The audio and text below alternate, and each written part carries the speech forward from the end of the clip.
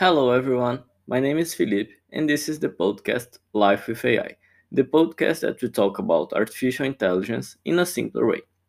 And for today's episode, I'm going to talk about a subject that I think it's really important and I think everyone should know, which is racist algorithms. And I'm going to talk about this subject through some examples. And through these examples, I'm going to explain what was the problem in this example and what the people did to solve this problem. For the problems that was solved, because some of these problems are not yet solved, I think. But let's go. Let's start with the first example. And actually, I'm not gonna say just about racist algorithms when racist mean color. I'm gonna also talk about problems with religion and problems with the gender of the person. So let's start for racist algorithms considering the skin color of the person. And the first example that I brought here is black people being labeled by algorithms as monkeys or gorillas in photos. And you may ask yourself why algorithms are labeling people was or as monkeys or gorillas. It's because when you have some pictures, you can maybe search from some pictures in your gallery. So maybe you want to know some places that you visit and you want all the photos of this place in the same package, and you can maybe search for a specific person, and that's why algorithms label photos. And in this photo, instead of labeling the person as a person, it labeled the person, the black people or a black person, as monkey or gorillas, which is a huge problem that I will later explain why did it happen. And another case I have brought here is that in 2020, and I think most of you know about this case, the Twitter found out that the social network prioritized white faces instead of black faces. And some people try to answer this by saying, no, it's not a racist algorithm, it's because the white person is more important for the social network or for the picture than the black person. But they picked a photo of Barack Obama and another white person, and the social media focused on the white person. And of course, Barack Obama is more important than the other person, because I think that doesn't have a lot of people in the world that are more important than Barack Obama. And in parallel to this, we use it to have, and when I say we use it to have, it's in the past. We use it to have a Microsoft facial recognition algorithm that could not identify black faces very well. And the problem was not only with black faces. The algorithm had a general problem with female faces. And if the person was a female and black, that's a problem. The algorithm was not able at all to detect black females in the time. And we have a documentary in Netflix explaining this problem, which is Code Bias. And I really advise you to take a look on it. It's a very good documentary. And the last example that I brought here about racist algorithms related to the skin color is a Google algorithm that labeled black people holding an object that looked like a weapon, but the object was not a weapon. It just looked like a weapon. If the person was black, the algorithm labeled it as a weapon, but if a white person holding the same object in the same position, the algorithm did not label it as a weapon. And maybe you're gonna ask, no, it's a different picture, maybe it's another thing in the scenario. No, it's the same picture. One picture the hand is white, and the other same picture the hand is black, and the object was also the same. It was not a weapon, but when it's a black person, the algorithm label it as a weapon, and then it's a white person, the algorithm does not label as a weapon. So let's explain what's the problem behind all of this. The biggest problem that we have here is that we have a huge bias on the data. And let's explain what is a bias on the data. The problem is that imagine that you have pictures of a lot of people, a lot of white people and black people. When you are training your algorithm, you need that the algorithm see more or less the same number of black people and white people, the same number of men and women, because otherwise he will focus more on the majority class. So if you show to your algorithm more white men and less black women, your algorithm will not be able to well classify black women because it didn't see photos of black women. And the problem is that most of people that work with this kind of algorithms are white men. And I'm not saying it from my head. There are data and there are research that show that most of people that work with artificial intelligence, with computer science, are white men. And these white men, they test the algorithms with themselves. And if you don't have a white woman in the lab to test this algorithm, you may not know that the algorithm have this problem. So we need to, when creating the database, we need to verify and assure that the database that we are using are not biased. And for the problem of black people being labeled as monkeys or gorillas, is because maybe we have more photos of monkeys and gorillas in our dataset than photos of black people. And for this specific problem, we can hard code a solution. We can give a much lower score when the algorithm label a person as a monkey or a gorilla in the moment of the training. But maybe if we just do this instead of increase the number of black people in the images that we pass to our algorithm, it can classify the black people as another thing instead of people, you know? So you need to increase the number of data of these people, the black people, so the algorithm can learn. So this is a very simple problem to solve, and they already solved it.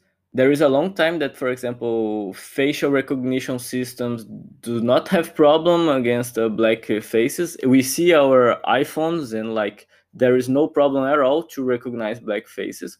But before we had, and we solved this problem by increasing the number of data that we pass it to our algorithm of the other classes, the less representative classes. And now I'm gonna give you an example that I already gave in another episode.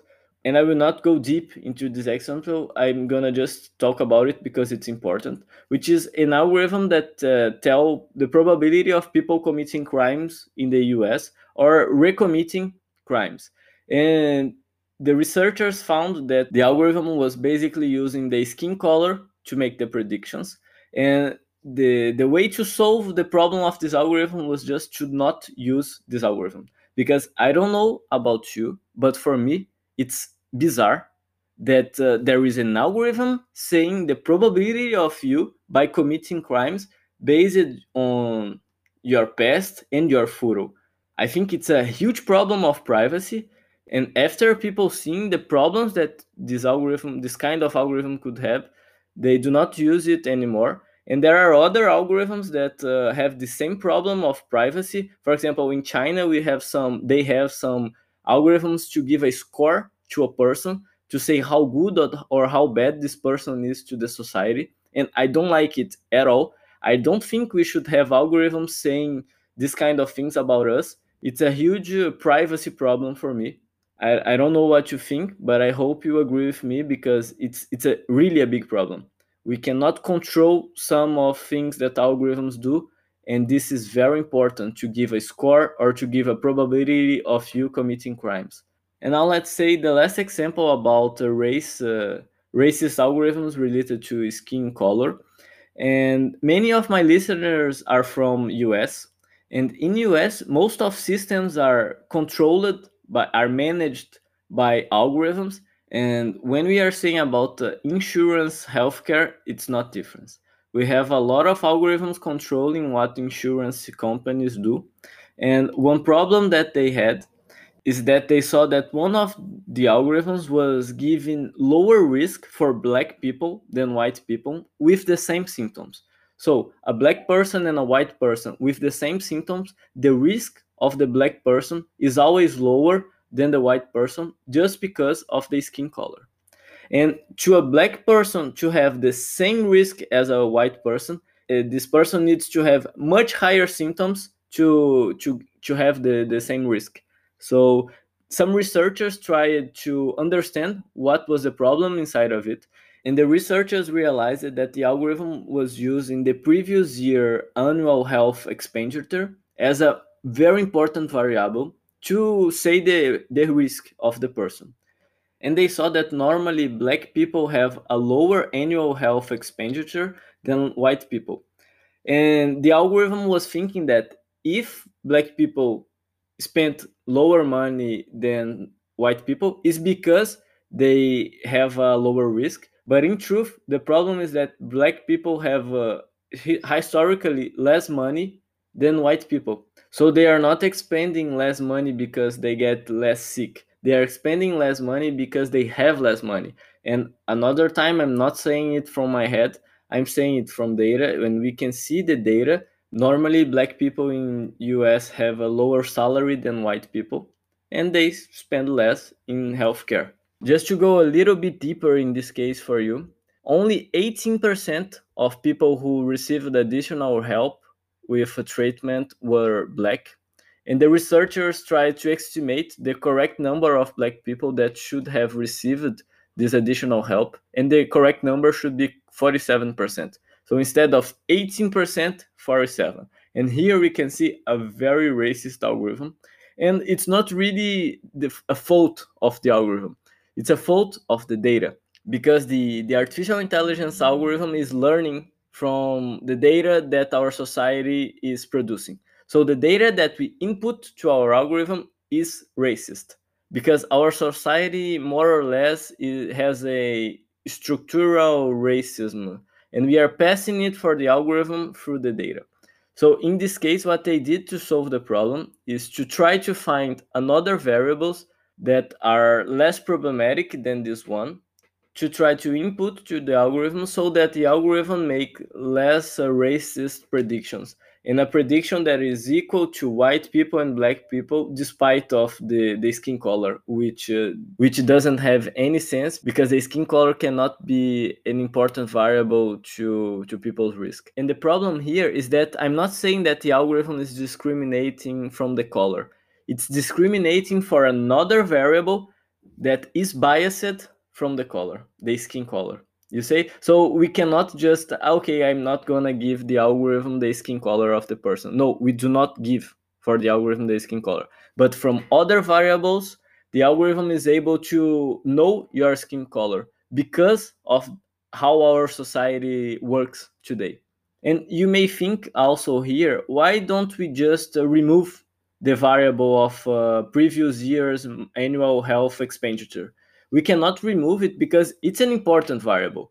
The problem is that the algorithm cannot use just this variable or make a huge impact on this variable to make the prediction.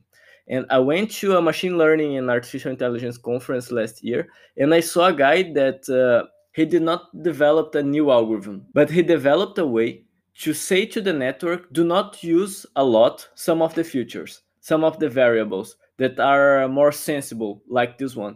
So using, I'm gonna say, the trick that he developed to including the algorithm, we could solve the same problem, but without using a lot this variable. We would use this variable because it's important, but we would not use it a lot because it's sensitive. And a cool result, a cool finding of his research is that using what he developed in the algorithm increased the power of the algorithm in the end. So using less the sensitive features, the algorithm can achieve a better result. So it's a very cool research, and I just wanted to share it with you. And now let's get out of the image domain and let's go to the text domain. And in the text domain, we're gonna see some other problems that we are having. So the first example that I brought to you today, I think most of you already know, which is the Microsoft bot that was turned into a nazi in a few hours on Twitter. And what they did, they put a bot on Twitter, and the goal of this bot was to learn from what people that were interacting to him said. And the problem was that the people that interacted to him was just being a nazi, being racist, being sexist, being, not a good person. And in the end, the algorithm turned into a Nazi, into a racist, and was saying that Hitler was good. And yeah, it's a problem. And after 24 hours, Microsoft ended up the algorithm. And you may think, why didn't they created some locks to prevent it to happen? And they did, but I don't know that the locks that they created had some flaws, or if the algorithm just turned around these locks. What we know and what I know is that the algorithm turned into a racist and to a Nazi after learning from people. So what I have to comment about this case, it's not a problem of the algorithm. It's a problem of people. People taught these Nazi things, these racist things to the algorithm. So if our algorithms, if our artificial intelligence algorithms are learning from us, and we are being this kind of people, the algorithm will receive this kind of knowledge, and the algorithm, yes, it will be Nazi, it will be racist, because the algorithm learns with our data. And if we show to them that we are people like this, he will learn to be just like us.